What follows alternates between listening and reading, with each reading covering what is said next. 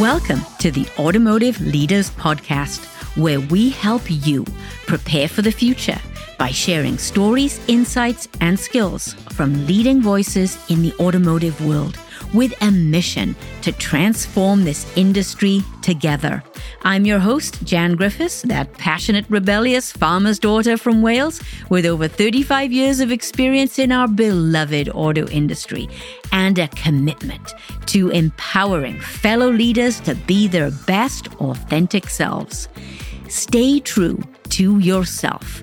Be you and lead with gravitas, the hallmark of authentic leadership. Let's dive in.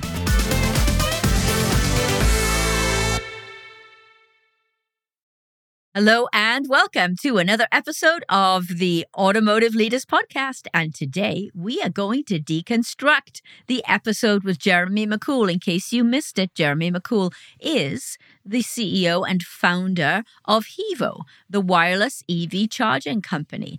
And Jeremy has a lot to say about leadership traits of the future, and his experience as a tech startup in the EV space, entering into what we know and love as traditional OEMs. And as I thought about this, I thought, now who would be the perfect person to deconstruct this interview with me and go a little deeper? And I thought very quickly of my friend and colleague, Carolyn Sauer. Now, Carolyn is the Director of Business Development for Schaltbau. And Schaltbau is a company, yes, very much entrenched in the EV battery and technology space, and we'll hear about that in just a moment. But Carolyn has a wealth of experience, both in traditional automotive and now in the electrification space. And that's why I picked her. Let's not talk about the fact that she is a whole lot of fun and has a tremendously strong and bubbly personality. Carolyn Sauer, welcome to the show. Thank you, Jan. It's great to be here. I appreciate you having me. Tell us a little bit about your background. First of all, hit the highlights for us, if you would, your traditional automotive background. Sure. So I've been in the automotive industry for just over 20 years. The bulk of my experience was at two different automotive lighting suppliers, North American Lighting and Hella, where I was responsible at various times for marketing or sales or both. And now I am at Schaltbau, which is a company that is 93 years old and has traditionally supplied to the rail industry. In the last decade or so, they've been breaking into the electrification market because of their expertise in high voltage DC applications. So we're a traditional company with a great, strong history that's acting in some respects like a startup. Yeah, and that's why I think you're the perfect person to deconstruct Jeremy McCool, right? Because you are right there in the space. He's coming at it from a startup, never worked in automotive a day in his life background, but you're coming at it faced with the same issues, but with a lot of experience in that environment. Yeah, I could definitely relate to a lot of what Jeremy was saying in his interview. There were so many valid points and things that he said that I could relate to. And the first one that stood out to me where I really felt fully validated is how to get into and talk with the right people at the traditional OEMs. Because when I was in lighting, it was very clear. You could look on LinkedIn, you could call someone, anyone you talked to in the building that you worked in, they all knew this is who you talk to for lighting, for purchasing. This is who you talk to for lighting, for engineering. And now working in a space where we have a product that fits into the battery distribution unit of an electric vehicle, or it goes into a charging station or a test bench system. There are multiple groups within each traditional OEM that are responsible for aspects of the electrification process. And trying to get to the right person now, as Jeremy mentioned, is really tricky. Yeah, and he said, when I asked him to describe what it felt like, he said antiquated. Now, you are experienced in the ways of automotive, so you didn't feel that stark difference as much as he did. But what's interesting, what I'm hearing you say now, and I don't think I got this earlier, is it's the actual technology itself, the product itself that isn't falling into these nice, neat little silos. That's correct. Our product fits into many applications. There's a whole different group within each company that works on testing, that works on the battery distribution unit development, that works on the charging structure.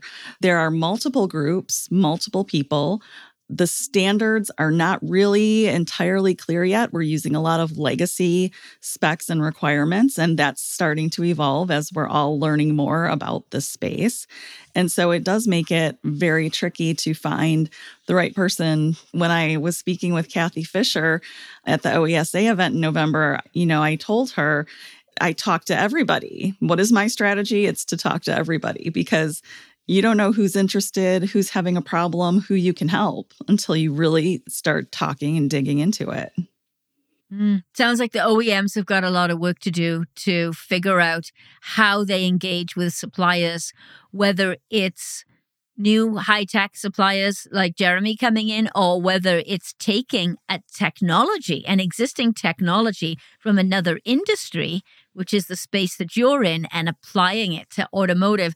Just for our listeners and for my own education, tell me again exactly what the product is at Chalpo. Sure. So we do switches, contactors, and high voltage connectors.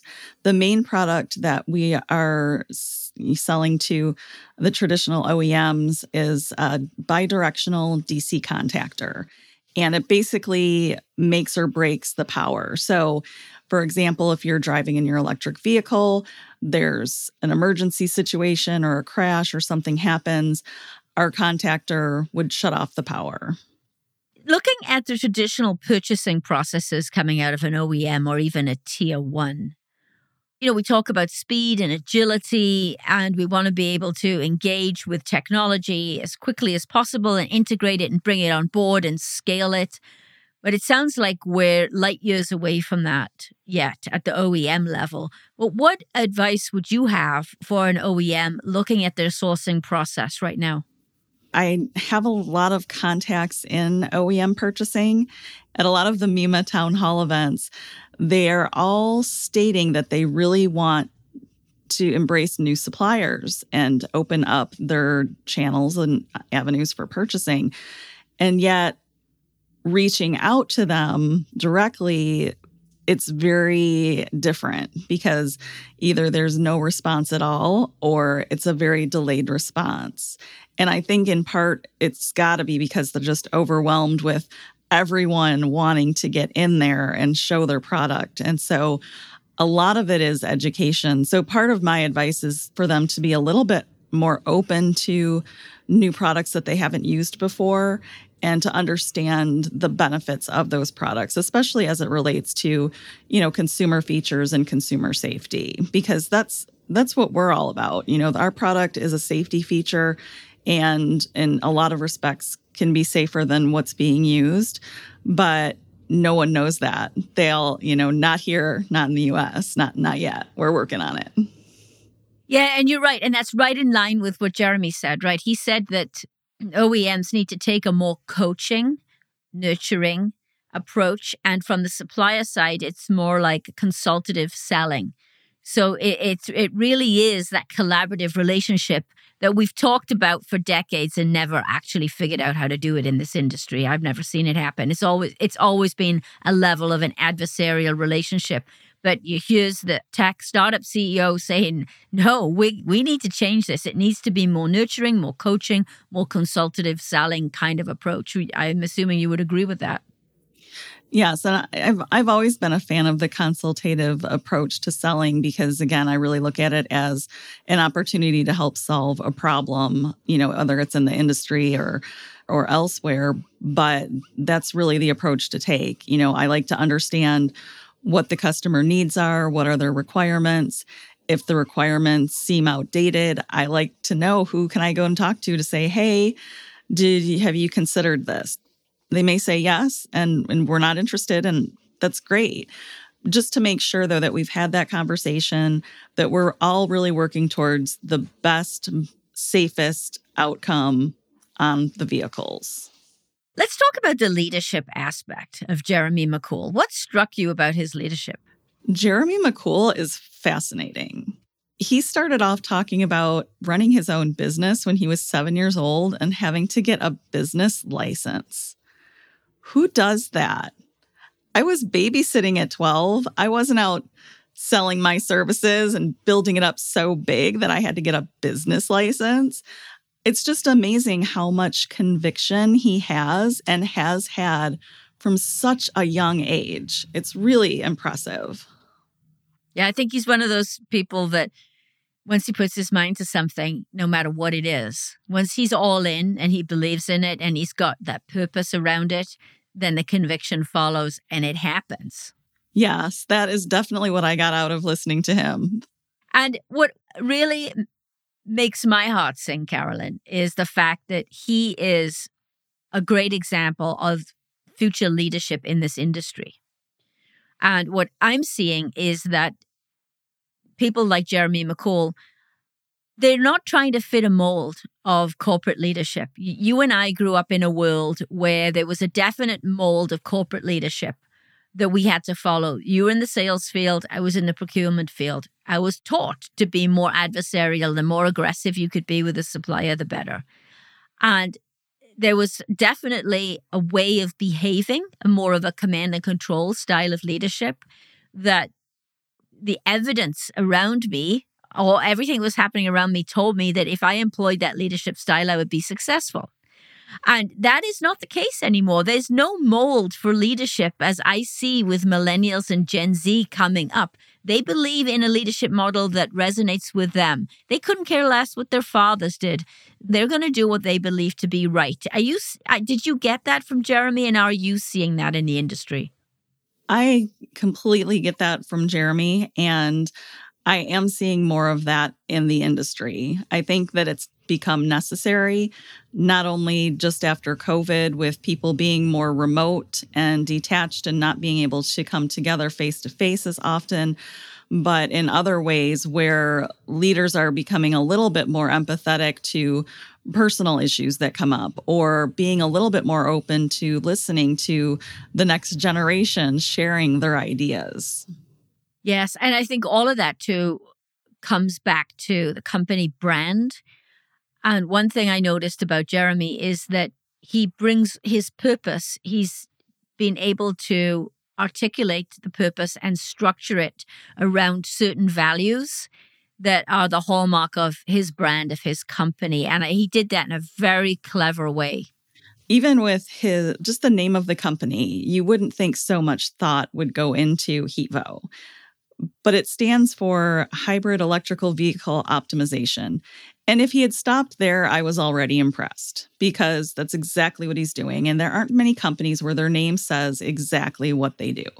But he didn't stop there. He went on even further and aligned their core values with those letters.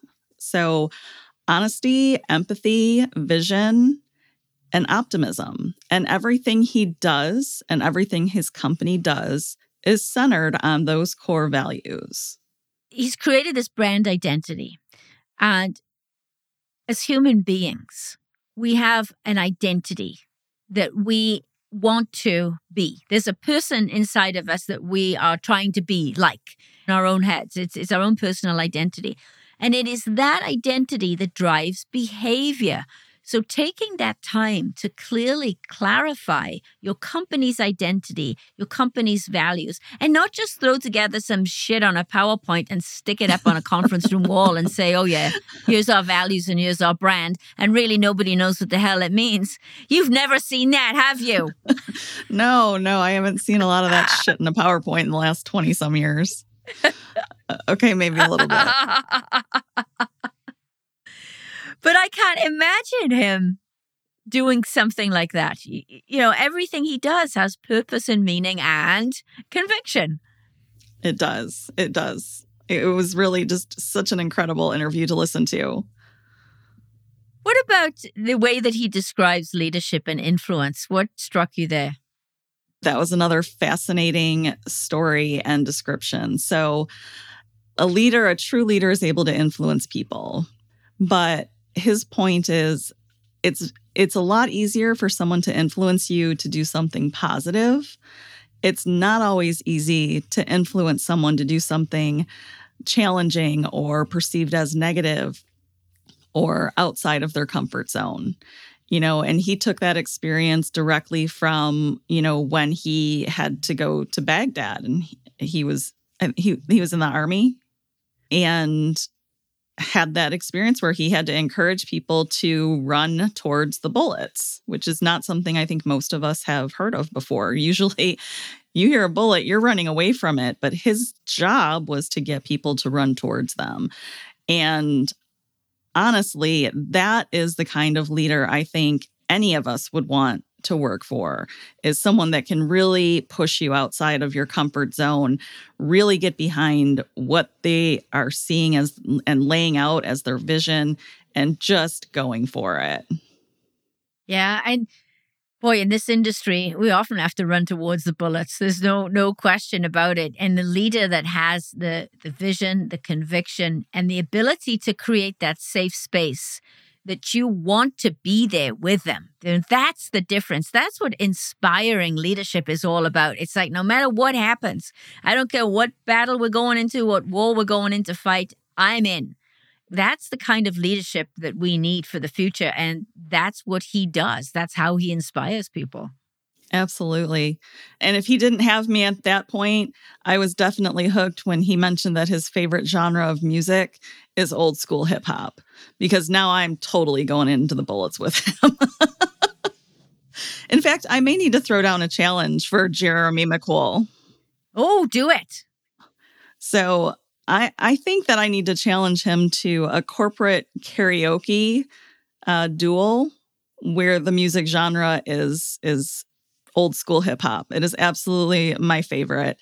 And I don't want to hear that it's tricky, Jeremy McCool. I want you to figure out a way that we can do this and have fun with it, because there's just really no greater equalizer among leaders than when you're doing something out of your comfort zone, like singing karaoke. Well said. Yes. That's the first time anybody's thrown a challenge out on this podcast. Of course, it would have to be Carolyn Sauer. Of course. I'm following you into bullets. You can do a karaoke duel with me. That's right. That's right. But I do think that, and that's one of the reasons why I added that personal section onto the end of the podcast interviews, because great leaders, truly authentic leaders, are perfectly fine with sharing some of the personal side and showing that some vulnerability. And that's something that we haven't seen a lot of prior to COVID and in the old school automotive leadership model, would you say? Oh, for sure. And even just because I love this example so much, there are times I would get in my vehicle and going out to lunch with colleagues and forget that on the way into work, I had been rocking out to some old school hip hop, and they get in the car and it's blasting and they're just like, who are you? But, sometimes there's just something quirky about you that you like to do or that you like to listen to just to relax and get outside yourself a little bit. So yeah, I love it. I love it when leaders are really honest about who they are and open, and it really makes it feel comfortable for others to do the same thing. I don't want my team members to come into work every day and feel like they have to be a different person at work than they are at home. I want them to be their authentic self all the time, no matter what that may look or feel like. And it's not going to look and feel the same way every day. You don't know what's going on in someone's life. But when you're working with me, be who you are. What did you think, Carolyn, about Jeremy's comments about the 80-20 rule on meetings? Oh, I loved it. I really can relate so much to that comment. He basically was saying that in his company, they only will allow up to 20% of their time to be spent in meetings. And having been at companies where it is a meeting marathon almost every day, I so appreciated that. He said, the reason is if you have all of these meetings booked, there's no room for creativity. There's no room for new thoughts. There's no room to brainstorm and talk with your colleagues. And honestly, when you're trying to solve problems, How often do you do it in a meeting versus in a brainstorming session or when you're just chatting with your coworkers? So I love the idea of having free time to think and be creative and really work on solving problems and not just talking about things. You're so right. It's not just talking about it for the sake of it or talking about it because this particular meeting is on the schedule on this day every month and this is the agenda topic. It's more of a status meeting, or it's somebody trying to prove a point or show how strong they are or how knowledgeable they are, and everybody else eye rolling in the meeting. Those are not meetings. Those are a complete waste of time and effort. There's grandstanding, there's blaming, there's just, chest pounding. I don't have time for that. That's great. You did a great job. Let's all pat you on the back. But can we do it as we're walking down the hall and not in an hour-long meeting? Along with that, too, goes the office space and the office environment. I was recently at an OEM in Tennessee, and I was looking around their corporate office, and it was just a lovely mix of traditional conference rooms, because there is a need for a traditional conference room, and then smaller, more collaborative spaces, and then almost like little nooks with tables, where you could just maybe grab somebody and have a quick 10-minute conversation about something, because that's where the magic happens. It's in the gray area to me. It's not during the actual meeting time. It's the conversations before and after. Why is that? Because people are more relaxed. So then why don't we just structure our meetings around that instead of the other way? Exactly. And I learned that, fortunately, very early in my career when I was at North American Lighting. The Japanese culture has a term called nimawashi, and it basically is to pre-align with individuals and have those discussions before you get into the meeting. And I, of course, learned this the hard way, because I thought at that point that meetings were where the decisions were made. And we would get in these meetings and I'd be proving my case, and then we wouldn't go the direction I recommended. And I'd talk to my boss after and ask why. And he would say, "It was decided before this meeting." And I was like, what? What do you mean? How is that possible? But it really was a really valuable lesson in knowing your audience, understanding all of the dynamics behind a problem, and talking to individuals ahead of time, not just getting into a meeting and ordering court and saying, this is what we're going to do. Again, I was very lucky to learn that early on, but I can't emphasize that enough, that I really think those individual conversations are very important. Yeah, and that's not to be confused with a pre-alignment meeting. Some companies have pre-alignment meetings to align for the regular meeting, which that totally blows my mind. I've been in a few of those. There's a big difference. Aligning on perspective and positioning and making sure that people understand the decision or your position. That's one thing. That's what you're talking about. You know, the other person who really supports that, and this is again from a Japanese OEM background, is Dr. Andy Palmer. He talks a lot about nimawashi too. Oh, yes. Yeah, I think it's critical. To me, it's kind of like common sense relationship building. It is. No one wants to feel like they're not being heard or they're not being listened to when you're talking about an issue that affects so many people. Why not treat them like the human that they are and have the conversation? I mean, you wouldn't walk into a meeting with your family and tell them this is what we're doing and you're going to love it, and here's the reasons why. No, you would be talking to them individually. What do you think about this? What do you think we should do? Everyone's in it together. Everyone wants to solve the problem. Everyone wants to have a positive outcome, but there's different ways to go about it. And by having those individual discussions, you're learning too. There may be perspectives you hadn't even thought about. So just the listening and trying to understand what you're really deciding is just so important. So it's great that those companies like you were describing have those spaces now to have those kinds of conversations. Yeah, I haven't been to the HEVO office in Brooklyn, but I would imagine it's very much set up in more modern co-working kind of environment. Oh, I'm sensing a road trip. I think we need to go check that out. Maybe when we do our karaoke competition. I think that's a great idea. One of the things that struck me with Jeremy McCool is that he really has no fear. He has no fear to walk into the unknown And I'll quote from the podcast interview. He says, I didn't have any resources. I wasn't an engineer. I didn't have money. I didn't have investors lining up. I didn't have a team. I didn't have anything. He said he just thought, you know what? I see what these guys have, and I think I can do better. So this is after he had established his purpose around energy. He started to do some investigation into what was happening in the space of EV charging. And I thought his approach was very interesting. What did you think?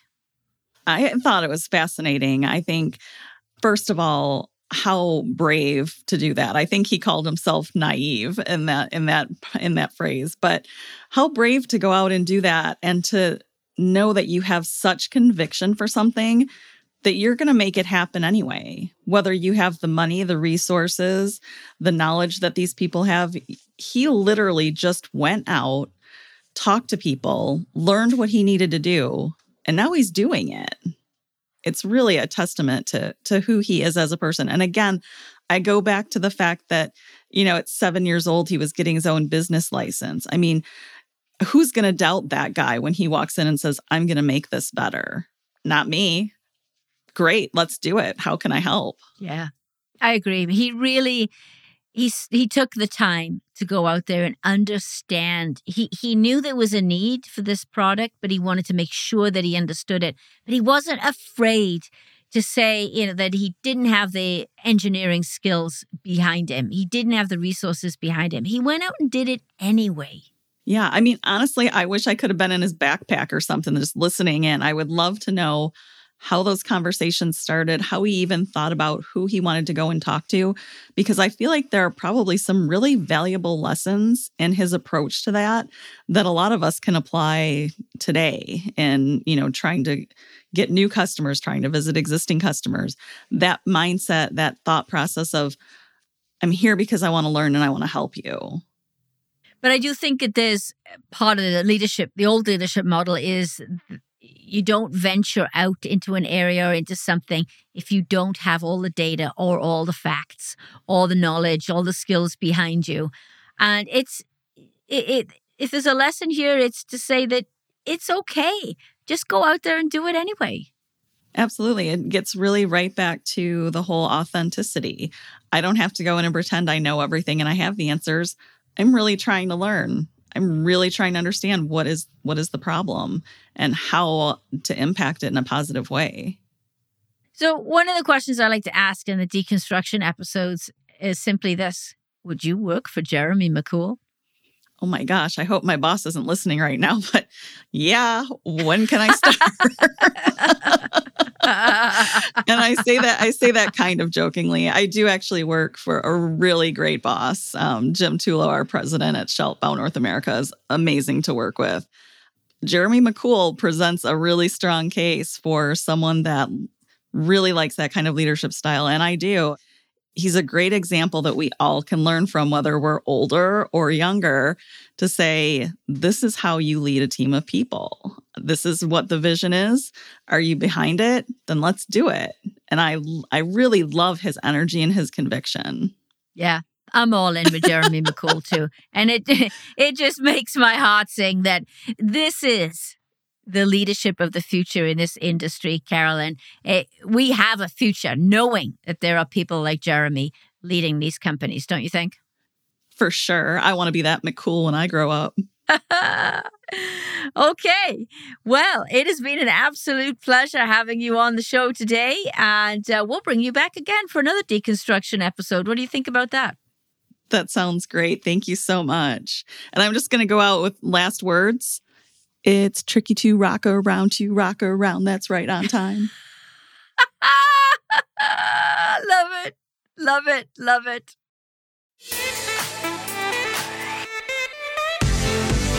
Thank you for listening to the Automotive Leaders Podcast. Click the listen link in the show notes to subscribe for free on your platform of choice. And don't forget to download the 21 Traits of Authentic Leadership PDF by clicking on the link below. And remember, stay true to yourself, be you, and lead with gravitas, the hallmark of authentic leadership.